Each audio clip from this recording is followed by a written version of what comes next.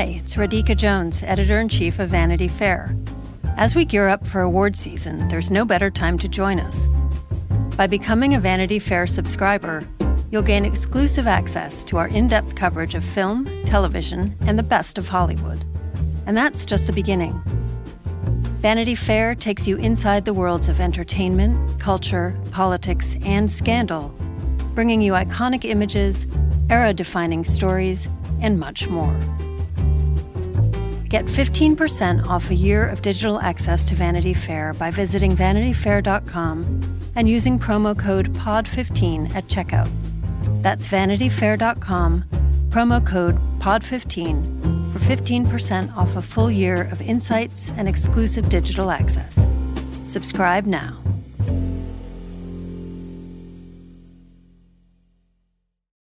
Hello and welcome to Little Gold Men, the award season podcast from Vanity Fair.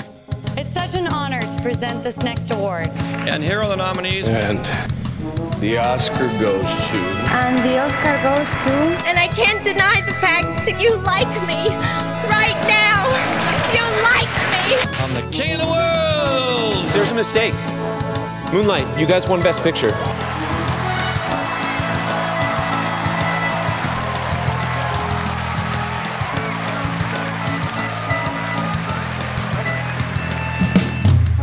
I am Katie Rich. I am here with Richard Lawson. Hello. With Rebecca Ford. Hello. With David Canfield. Hi. And this week we're joined by a very special guest. We are joined by Esther Zuckerman of Thrillist and the author of a new book called Beyond the Best Dressed. Hi, Esther. Thank you for joining us. Thank you guys for having me so much. I'm so excited. I mean, Esther, you're on because you've got a new book, and it's about Oscar dresses, which we'll talk about plenty. But you're an Oscar nut and nerd, just like the rest of us. And this is a really exciting time to talk about Oscar predictions. So are you ready to just put your big old predictions hat on and go with us in our last episode before the nominations? I sure am. I'm nervous. It's intimidating, I feel like. Well, the whole point is that nobody knows anything, and we'll all be wrong somehow. And the fun is just figuring out all the various ways in which we'll be wrong. I mean, I won't be, but yeah. Well, more than I went on Subtext and asked some of our listeners to send us their questions, and more than one person brought up your Post-it predictions as immortalized by Joanna. So we'll get there. Terrible news. Don't worry. So yeah, later in the show we'll talk about Esther's book and Oscar fashion in general. But first, let's catch up on the news we've had in the past week. There was one very big news day last Thursday, and then next Tuesday, February 8th, we'll have nominations. So, Rebecca, you were the one we deputized to keep track of the PGA, WGA, and DGA Guild nominations last Thursday. How did that go? How was that marathon for you? Don't forget the Ace Editing Awards were also the same day. Honestly, I should not have. They are important too. As an awards nerd, it was actually pretty fun because it just felt more impactful to sort of have all of these things coming almost every hour in the morning. And that's never happened before. You know, usually these trickle in over a couple weeks. So it did feel like for those of us who are reading awards tea leaves all season, it gave you a little more to work with. And there were some surprises, I think. Not a ton, but enough to make it exciting. So I think it was a really fun day. What was the big moment of clarity for you out of all of those put together? Well, I think it solidified the front runners for me. You know, we saw Belfast and Power of the Dog get everything they needed to get. Both of them were not eligible for WGA, but they, landed on all the other lists. So to me, that felt like these are the two we're looking at sort of the top of the Best Picture list. So to really have that solidified after what's felt like a sort of unpredictable season felt nice. David, you were right there too. What stood out for you in all these nominations? Well, West Side Story missing an editing nomination was a bit eye-popping with the Editing Guild. And I've been of the mind that Licorice Pizza might be a little bit underrated in this race as not just a strong nomination possibility, but maybe a winner dark horse. And I do think that Paul Thomas Anderson making the 5 for DGA is an indication that the movie has really landed in a significant way with the industry. And I think it has a feel-good LA love letter vibe that really clicks and that could provide a nice contrast to some of the other contenders this season.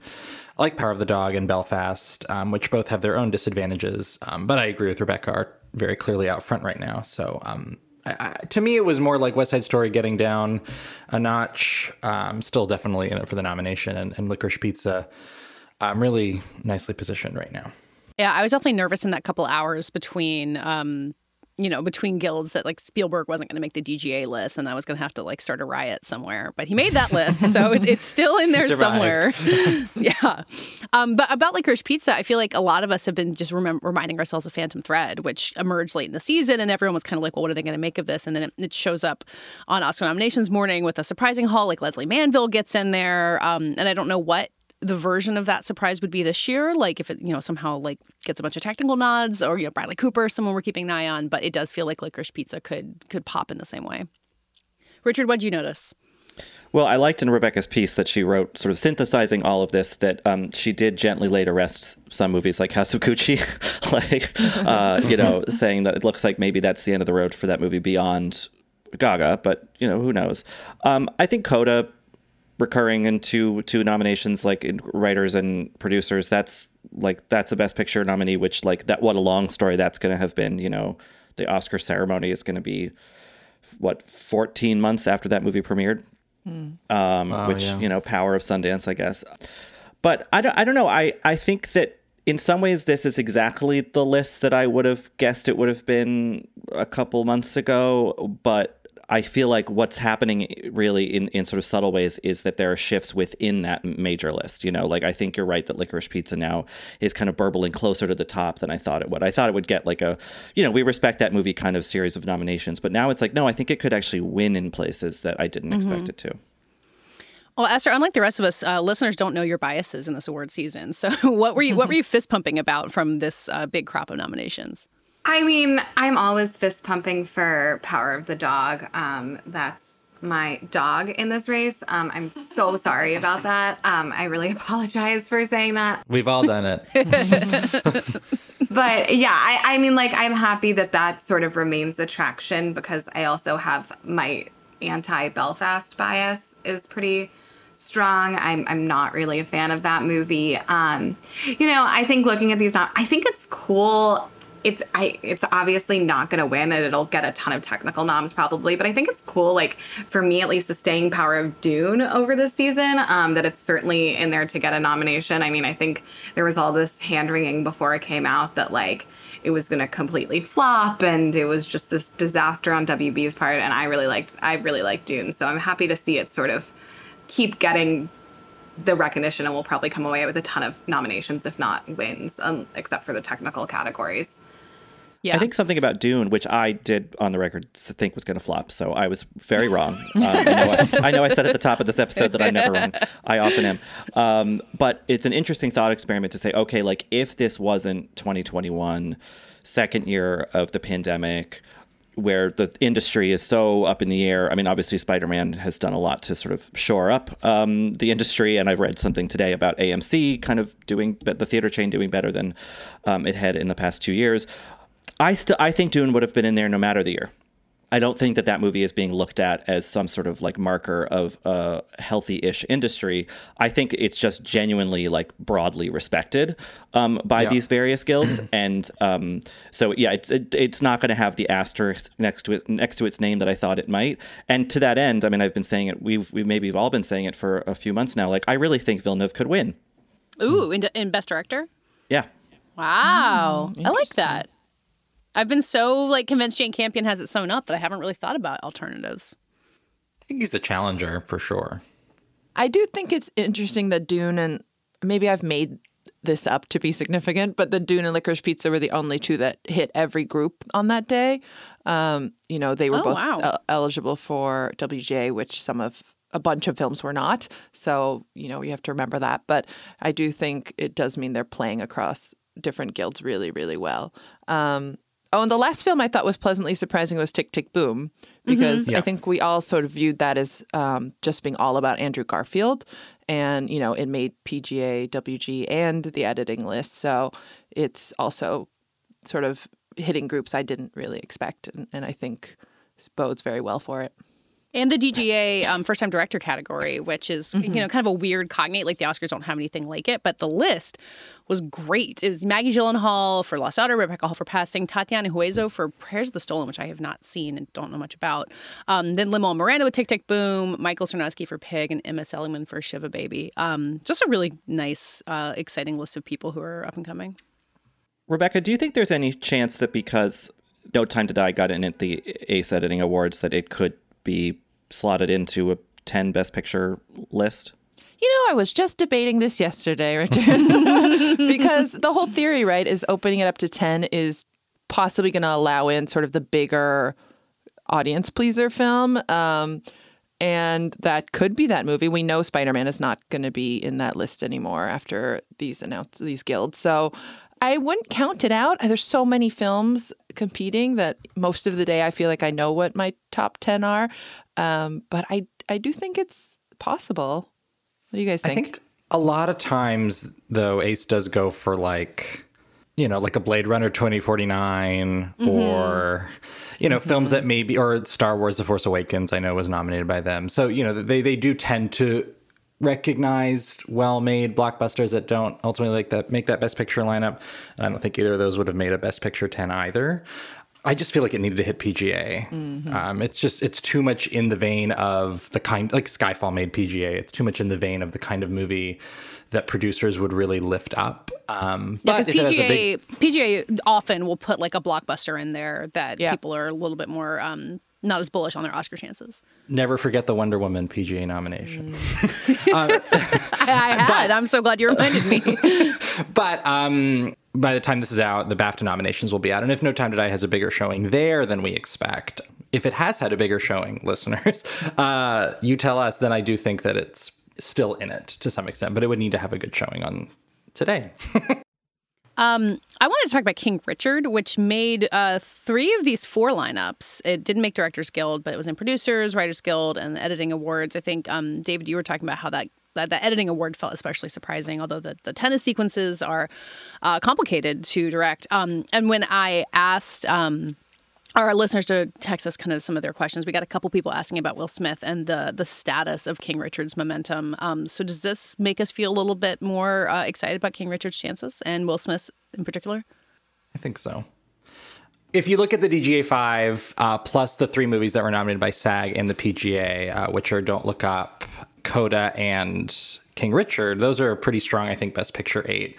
And King Richard has kind of floated in the top/bottom tier since it premiered in Telluride. But I think last week it really affirmed that it's very solidly, at least in the Best Picture 10, which only helps Will Smith's chances because he's been the front runner all season. And if he's backed by, an overall contender, it's hard to see how he wouldn't run away with the whole thing. So I am full Will Smith is winning the Oscar still. Because that's a good cover the bases thing. It's like, we like this movie, we're going to nominate in Best Picture and a couple other things, and then Will Smith, and then he'll be the representative of the film on the stage that night, and that's a big representative to have.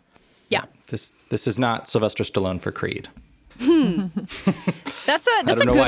I don't know why that's my example, but it is. Sports movie? Sports, low nominee. Famous actor?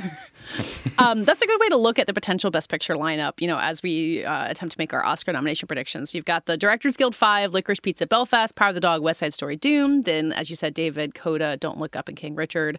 So then from the PGA list, the 2 outliers there are being the Ricardos and Tick, Tick, Boom.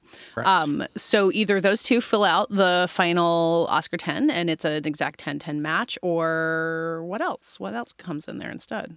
I think the one I'm so on the fence about, because I've been assigned to predict the Best Picture category in our upcoming article, is Nightmare Alley, because it's been really uneven in its nominations, but I do feel like it has some new momentum right now, and Guillermo del Toro is doing everything for this movie. Like, he is moderating all these Q&As, he is doing tons of interviews, like he's really keeping it sort of on people's mind, and there's the black and white version that's out in theaters right now. So, and he won Best Picture not so long ago. So I just wonder if it slips into the 10. It also just hit Hulu, which, I mean, hard to say what that visibility is, but it might just continue to gain momentum as it becomes more accessible. I mean, it's sort of crazy that it's on Hulu now, but it is.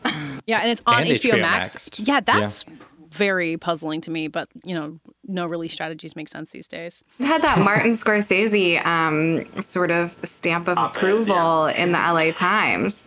Yeah, I mean, if you've got Scorsese and Guillermo del Toro wrapping your movie, those are pretty strong ambassadors. Esther, any bubble movies you're paying attention to going into Tuesday? I mean, I'm definitely interested in Tick Tick Boom to see if it, if that PGA nomination translates. I mean, obviously, coming from the critical side, it will be interesting to see what Drive My Car does. I don't think it's probably getting into the 10, but there are obviously a lot of champions of that movie, and it'd be interesting to see whether it can crack other categories, including Best Director. Yeah, we had a couple of finish your thought, Esther. Oh, it's sort of the Cold War, and I cannot pronounce Pavel his name nomination, and I butchered that. I'm so sorry to him. Yeah, we had a couple listeners in the subtext mention Drive My Car. Douglas Dale says he's calling his shot that Drive My Car got in for Best Picture and Director. And then someone else asked about, who this year's Thomas Vinterberg is going to be, which I think we've talked about. It's probably going to be Hamaguchi. But after that DGA 5 seeming pretty solid, do we think that he's got room to sneak in there? I have been assigned to predict the directing category. And it is, it's very hard for me to take any of those 5 out. Normally what DGA will do, because they almost never match up with the Oscars 5 for 5, is they'll nominate like a more script-driven Best Picture contender, like a Spotlight or last year's Trial of Chicago 7, which you can more easily see the Academy's directing branch, overlooking in favor of something like Thomas Vinterberg for Another Round, or any number of the international contenders who have made their way into that category in the last few years. So I don't see one of this 5 that kind of fits that bill. I suppose Licorice Pizza is probably the most obvious, but DGA didn't nominate PTA for Phantom Thread. And I think that this movie will click with directors if it clicked with the guild at large. And then you've got, there's that kind of lingering actor turned director bias that you see in the Academy. I don't even know if Kenneth Branagh is still seen that way, but we have seen Bradley Cooper and Ben Affleck snubbed of late.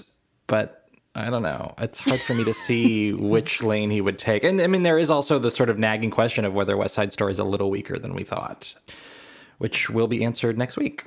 Yeah, I go back and forth on whether or not West Side Story is weaker than we thought, or if it surges with the Academy because it's more accessible to them. Because there's been a lot of speculation about it not being as easy for SAG voters to watch, but maybe Academy voters have better access and it gets 12 nominations. Who knows? I think that movie is sort of, I don't really know how to classify it, middling box office performance. Sure. Has actually led to a surge of support. Screw the finances or the pandemic related box office. We like this movie. I think that movie is going to have a lot of champions who feel very passionately about it. And so I think it'll perform better than it looked like it would just a few weeks ago even. So we got a lot of questions about the Best Actress race, which makes sense. I feel like Oscar obsessives tend to think about Best Actress more than most people. And Esther, your now, book why might that be demographically? Listen, we love the gowns, beautiful gowns, and big performances. A lot of people are worried about Kristen Stewart, which we've talked about a fair amount. Michael Hader says Gaga, in or out, putting it plainly. And then Clint Morris asked if a second Oscar win for Olivia Colman, how that would affect her career, which is a really interesting way to think of it because, Glenda Jackson is the model for that, having done that in the 70s, but her career was very unique as well. Anyway, does anyone feel like they have a firm grip on where Best Actress is going to take us? We've been talking to a lot of sort of awards consultants and insiders in the past couple of weeks, and it just sounds like if Kristen Stewart does not make this, it'll just be this giant upset. I know she didn't make SAG, but I think it would just be the biggest shock of the day if she does not make the 5 actress nominees. Well, the strange thing is that she almost now seems like the swing, Yeah. I would have said, okay, a month ago, I would have said, maybe there's a dim chance that Chastain will get in or maybe Rachel Zegler. But now I feel like Chastain is more of a sure bet. And it's kind of between Stewart and Zegler, but maybe that's a totally wrong read of things, because the SAGs aren't 100% predictive, obviously. But this late surge for Chastain, I think, is very interesting. And I guess it's because, like we all said back in September when we saw the movie, that it's one of those big biopic performances that the Academy loves. And I know that Stewart's is also a biopic, but it's a different sort of animal. I almost wonder if her missing SAG was necessary for her campaign to sort of signal to those that think she should be nominated but don't feel passionate about her, or especially the movie, that she is in trouble. And that this is, because I do think to an extent voters do think that way. And there was a kind of complacency around her as a front runner, which was very clearly misplaced based on overall sentiments around the film. So I feel like there's been a renewed sort of push for her campaign. She did Colbert and CBS Sunday Morning during Oscar nomination voting, which is a pretty tight window. So that's definitely a concerted push. And I do think that there's a renewed sense of, come on, she needs to be nominated for this at the very least. Now that we've kind of moved on from the can she win for this conversation, which feels pretty beyond possibility at this point. So maybe that is kind of what she needed to make sure she gets into the 5, because I agree with Rebecca, having just gauged where people are in this race, which still feels quite fluid to me, with a lot of potential surprises lurking. I do think that Kristen Stewart will make the 5 in the end, narrowly. Esther, how do you feel about the Olivia Colman question of what it means for her to potentially win not quite 2 in a row, but 2 very close together? Does that feel likely to you, and would that be weird? I think it feels a very strong possibility to me. Obviously, Nicole has this momentum right now, but that performance winning, it does it feels just like a strange, she's done so much incredible work that, and that movie has such a mixed response, though I'm obviously, voters have loved it. I remember going to see one of the first Guild screenings in New York, and people were just eating up that movie. You just could feel in the room. But I think for Olivia Colman, it's just one of those things where it's she is it would feel sort of Glenda Jackson-y, or even Emma Thompson-y. Obviously, Emma Thompson didn't win both for acting, and she ran for both acting and writing, but just another statement that you're just going to have a long career and you're going to be with us forever in, some capacity or another, as one of our greats. And she is so good in that movie, though, obviously. That's the other thing. It's interesting, too, that the Spencer has proved so divisive, and The Lost Daughter, as this sort of caring for this Best Actress nomination, but The Lost Daughter, which is this sort of isolating, divisive movie, we could still see Olivia Colman winning. Yeah. And we didn't talk about The Lost Daughter is on the bubble of the Best Picture 10, which seems possible. Maybe not as likely as Tick, Tick, Boom, but I wouldn't rule that out. Anybody else with me? Yeah, I think that the Academy would, if they don't go for Tick, Tick, Boom and Being the Ricardos, who do they go for? I feel like that movie's total dominance at the Gothams, which has a bunch of different, very small, but notable juries, all embracing it pretty collectively. It did really well at the Independent Spirit Awards. It feels like the indie choice of those bubble contenders, and there's a lot of respect for it.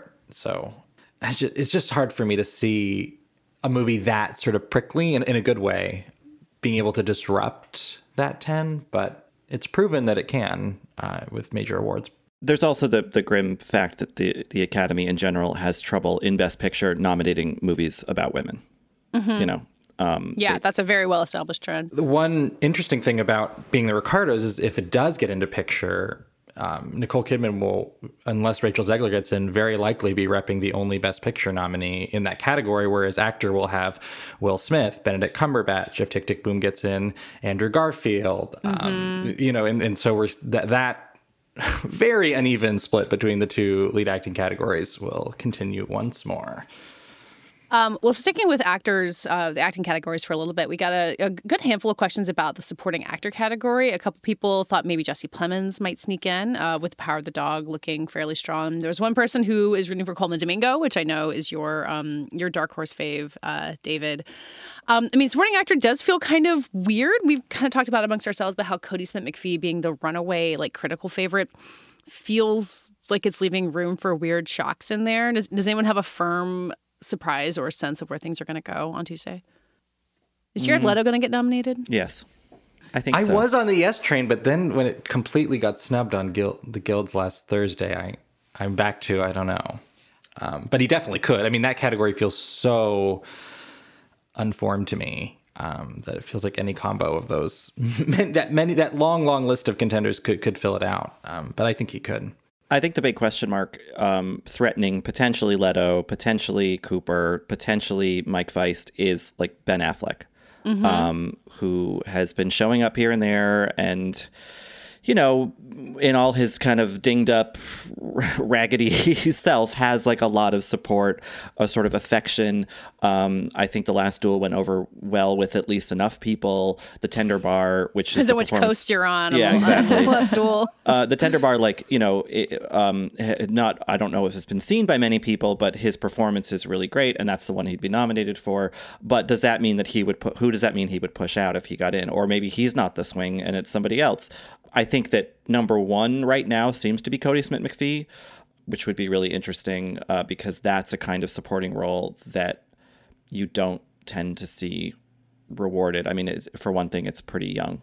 Mm-hmm. So, Richard, you're saying you think Mike Feist is getting in or has potential to get in? Or he's a swing? Yeah. I think he's on the bubble just as Ben Affleck is, just as Leto is. You know, I think Leto is probably more of a sure bet, but like, I think the Feist thing really depends on if like the sort of surge of support for West Side Story that I kind of intuitively feel like is actually happening.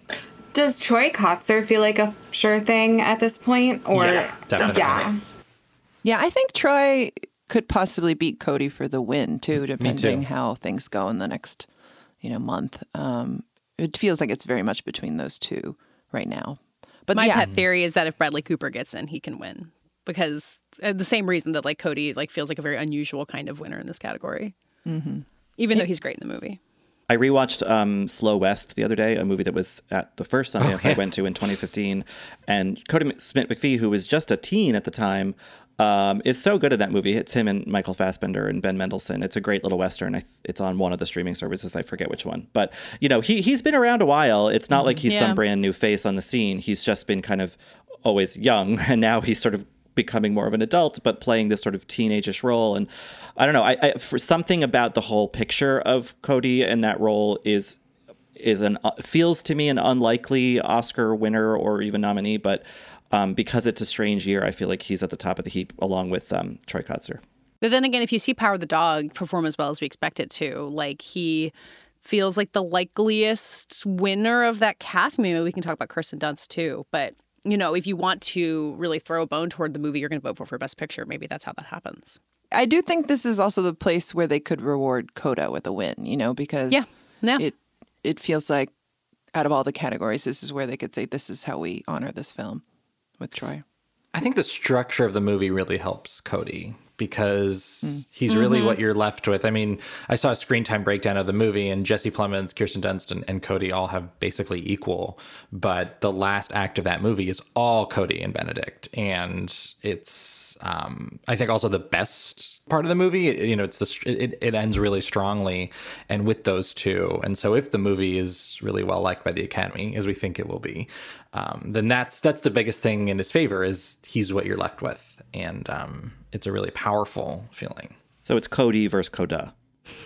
Cody and Coda. When they tap Billy Crystal to host, just make sure he has that song ready. Well, let's talk about supporting actors for a second. I mentioned Kirsten Dunst in Power of the Dog. Multiple people texted in wondering if Dakota Johnson gets a bump off of her pretty strong Sundance and sneaks in as a Lost Daughter nominee, which is not impossible. She's wonderful in that movie. What are you guys rooting for in supporting actress? Dakota Johnson feels like kind of gay optimism. That's what fuels the Oscars, Richard. Especially because she's been the talking point of a lot of gay Twitter of late for a story that I won't tell you about, but you should look it up. Definitely look it up. Yeah, it's kind of wild. Yeah, I don't know if I see that happening. I feel like with a couple exceptions, supporting actress feels a lot more shored up than does supporting actor with between DeBose, Ingenue Ellis, Kirsten Dunst, and Katrina Balfe. Those 4-ish seem set, and then you have Ruth Negga, Marlee Matlin, Catherine Hunter, although Catherine Hunter, I don't know about that. But yeah, I don't know. Things feel a little more secure. That said, I don't know who wins among those people. It's Ariana DeBose, right? Probably. Yeah, I think so. If West Side Story is a good day, I think definitely. Yeah. If Rita Moreno walks out on that stage to present supporting actress, you know how it went down. You know what's about to happen. That means that, God, who won supporting actor last year? Daniel Kaluuya. Daniel Kaluuya. No, you want to bring Daniel Kaluuya back. I guess with supporting actress, I feel really confident in Ruth Negga. She got into SAG, which tends to go for bigger stars and bigger movies, and that's such an amazing, critically adored performance. And the fact that she was able to break through there, I think the Academy will be a friendlier audience for passing. So that category feels pretty set to me. Those 5, the 4 you mentioned, Richard and her. I guess, if West Side Story does have a good day, Rita Moreno is not to be discounted for I think what's safe to call a legacy nom. But other than that, yeah, it's feeling pretty tight. Cate Blanchett did get into SAG, and if Nightmare Alley's momentum is to be believed, then I suppose she can't be counted out either. But I don't know that the list is nearly as long as it is for supporting actor. Yeah. Yeah, and I feel like it's nice that Rebecca Hall got that first-time director nomination from the DGA, which also just proves they're paying attention. Yeah, people. That totally. movie is hanging on. Yeah, and I hope she gets a run in screenplay because it's a really special, precise adaptation that deserves, I think, more of a look than some people are giving it there. Yeah. Well, I want to talk about a completely different category, and I want to talk about Bruno, the most popular person in America and in the world. A lot of people text us about Encanto, which, as I told you guys, I've watched many, many times, almost daily with my children, so I don't have an objective opinion on it anymore. But someone else, who isn't me, suggested, maybe it sneaks into the Best Picture 10 for how popular it is. And then multiple people talked about what in the world happened, that we don't talk about Bruno, the most successful Disney musical song in decades, isn't eligible for the Oscars. They submitted Dos Oruguitas instead. I guess first question first. Do you guys see Encanto being nominated for anything other than that song and the animated feature category? Is that the craziest long shot? I think it's a little crazy.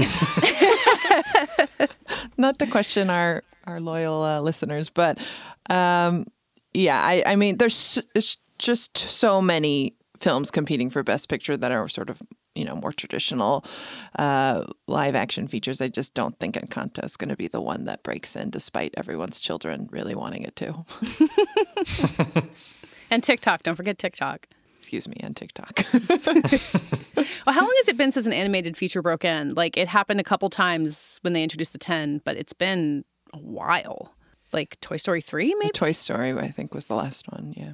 Flea has also gotten a really dedicated campaign from Neon, the animated Danish documentary, which debuted at Sundance like Coda, actually. And it's a really special movie, but it doesn't seem to have the momentum here either. Yeah, a couple of people asked about Flea, too, because, it could get nominated an international documentary and animated. And will it get all 3? Will it get none? It feels like hard to know just how successful it'll be with that hat trick, I guess. Yeah, I was working on international feature predictions last night, and that's a really competitive category. And you have to figure Drive My Car, Worst Person in the World, The Hero, and Hand of God are all being nominated for various reasons. And so it's down to one spot. And I love that movie, so I hope it gets it. But the Academy's international branch likes to throw in an unexpected nominee pretty often. So I'm a little worried about it there. We don't talk about Bruno. I kind of think that Dos Oruguitas, the song they submitted, could win anyway. We're expecting it to get nominated, and Billie Eilish being kind of the heavyweight in that category. And with original song, you kind of never know what's going to happen there. So who knows what else will fill in there.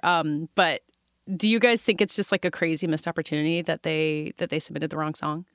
I don't know. I mean, it's just so funny. I mean, I'm sure how the Encanto sort of train has rolled on, because just seeing that movie at a screening, I mean, Dos Oruguitas was the song that like moved me the most. So it does seem like it makes sense as an Oscar play, though, Disney has won in the past less with like the funny songs and more with the sort of moving ballads, like the 90s radio hits. Yeah, I mean, you think that, Beauty and the Beast won when Be Our Guest was also nominated. Like, I think Be Our Guest is a more interesting song in many ways, but it seemed like the right play at the moment. It's like, I don't know if anyone could have predicted the way that Encanto has exploded. I don't know, Katie, maybe from the having kids who have watched it every single day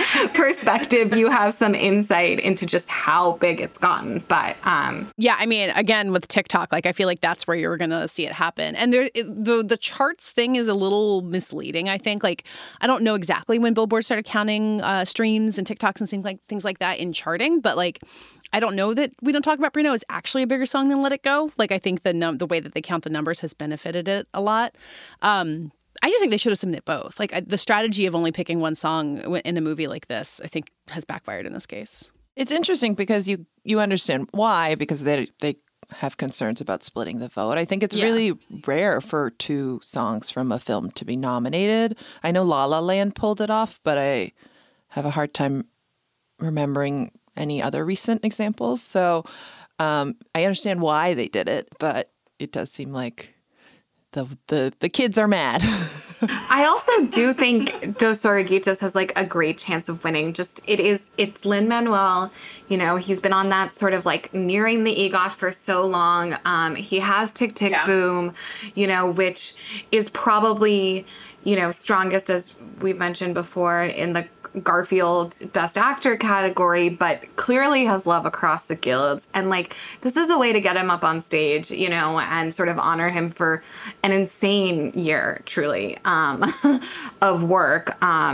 So I do think, No Time to Die just does, obviously there's the Bond song, bias, but it feels like it never really had much of a sort of impact. Yeah, it already won a Grammy a year ago. It was released 2 years ago, like it doesn't feel as fresh. Almost 3 years ago, right? Because it was like, I don't remember when exactly it was released, but it was released long before the first release date of No Time to Die. I think it might have been released in 2019, honestly, to qualify, because the movie was supposed to come out in like April 2020. Time is so strange right now. Okay, while we look forward toward the nominations, we're going to look a little bit further ahead toward the Oscars themselves, happening at the end of March. All signs point to them actually happening. And if people want to be ready for the red carpet, they could not do better than to read Esther Zuckerman's book, Beyond the Best Dress. Esther, it's not a fully exhaustive history of the red carpet because there's many years to cover, but it's really detailed, and you hone in on all these specific dresses that I think really effectively tell the story of what Oscars red carpet fashion means. Esther, what does Oscars red carpet fashion mean? I think the reason that I wanted to write this book and sort of look at Oscar fashion through this sort of cultural, historical, like almost political lens is that Oscar fashion tells so much story about like identity and how you present yourself and stardom across eras. You can look at it from the very beginning of sort of, the second Oscars of Mary Pickford, being sort of almost the first person really photographed in an Oscar gown, and the stories of her importing this fashion and almost it being almost sort of scandalizing, to the way people, sort of defined it on their own terms. I mean, like Joanne Woodward making her own dress for when she went to, obviously, Bjork, probably the most infamous Oscar dress of all time, and Cher, and the sort of the fashions that we sort of look at as like, the worst fashion. But it really, I think Oscar fashion really tells the story of not just like clothing, but, especially how we look at women in the limelight. Mm-hmm.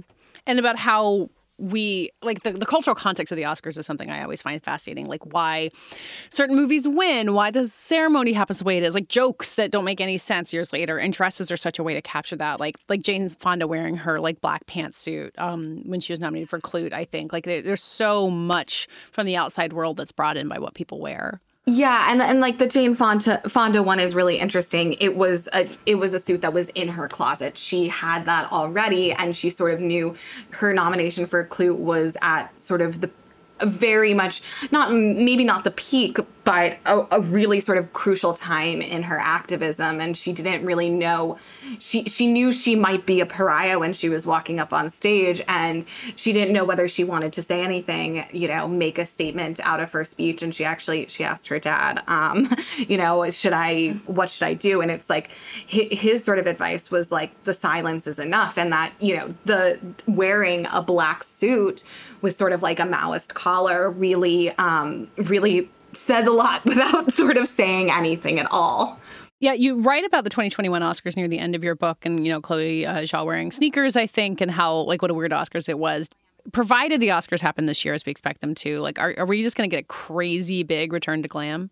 Yeah, I mean, I think glam is going to be, people are going to love. I mean, obviously, the Chloe Zhao thing was so specific to her sort of personality. The fact that she wore sneakers, I mean, they were Hermes sneakers. They weren't just any old tennis shoes. But, for someone who is sort of so sort of subdued in her fashion to be on that stage, I also think, like, you just look at, obviously, Best Actress is, the category that we look to this for a lot. And you just look at some of the people that are going to be there. I mean, or we think are going to be there. Sorry. Many different things. But, you have Gaga, who tends to, obviously is known for her wild fashions, but tends to go very like Hollywood glamour when she's acting the part of an Oscar nominee. So I would expect her to go like that. If Kristen Stewart does get in, she has the deal with Chanel, but she has sort of incredibly molded her own style in her image, that style in her image.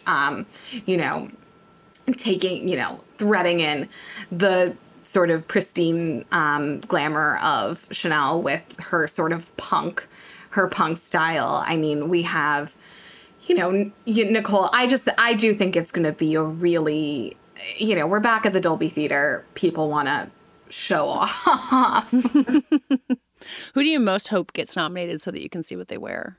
I mean, honestly, Kristen, I am such a fan of her fashion and the way she has, what I just said before, the way she has recreated iconic glamour in very much her own image.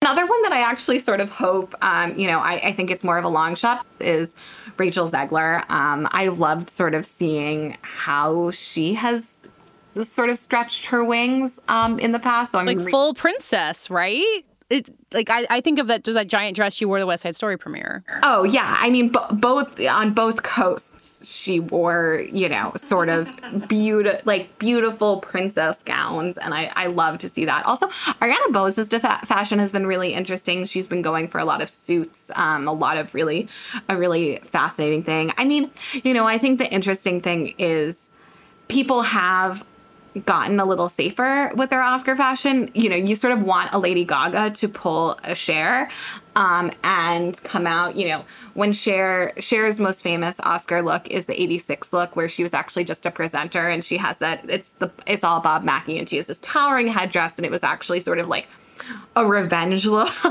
It was a revenge look because they didn't nominate her for the Peter Bogdanovich mask. It's really incredible to do revenge dressing at the Oscars for not nominating you. I don't know who could possibly do that now. Only Cher. But then when she did get nominated and won for Moonstruck, she also was like, I'm going to go as Cher as like humanly possible. And it's like, I talked to Bob Mackie for the book, and it's like, it is actually, if it wasn't Cher, it'd be a very sort of like, 20s style, like almost demure, but it's Cher because it's Cher. And like, I did not mean for that to rhyme. I'm so sorry. But, you want Gaga, now that she's in this position to do something like that, and her, what she was doing, that purple look, she wore for the first Gucci premiere was wild and wonderful. But she so wants to play the part, I think, of, you know, the nominee, like that. I think she'll go sort of something huge, but a little bit more staid. I do wish she would just go full meat dress, whatever, for the Oscars. But I doubt she will. She wants to be, as we've heard from all of her interviews, taken very seriously as an actress. I mean, speaking of House of Gucci, though, like Jared Leto, when he won his Oscar, like he went pretty classic. Like he wasn't in his like full Alessandra Michele fashion icon period. So who knows what he might wear this time?